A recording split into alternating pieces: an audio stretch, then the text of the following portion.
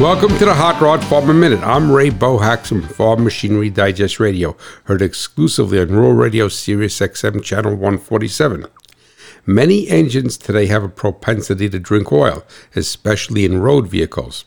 For this reason, everyone needs to get back into the routine of checking the oil level.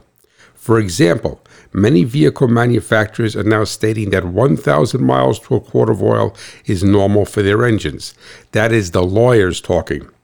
For years, Honda stated that if you're going more than 750 miles on a quart of oil with one of their cars, you are doing great. Now, Hyundai dealers are doing a 1,000-mile oil consumption test and then providing a worthless certificate to the owner that their engine is in specification. Keep in mind that the manufacturer will then blame the vehicle owner if the engine fails, since the certification test was performed. Agriculture runs on machinery, profits on reliability. Please visit farmmachinerydigest.com for more helpful hints and technical articles where steel and soil meet.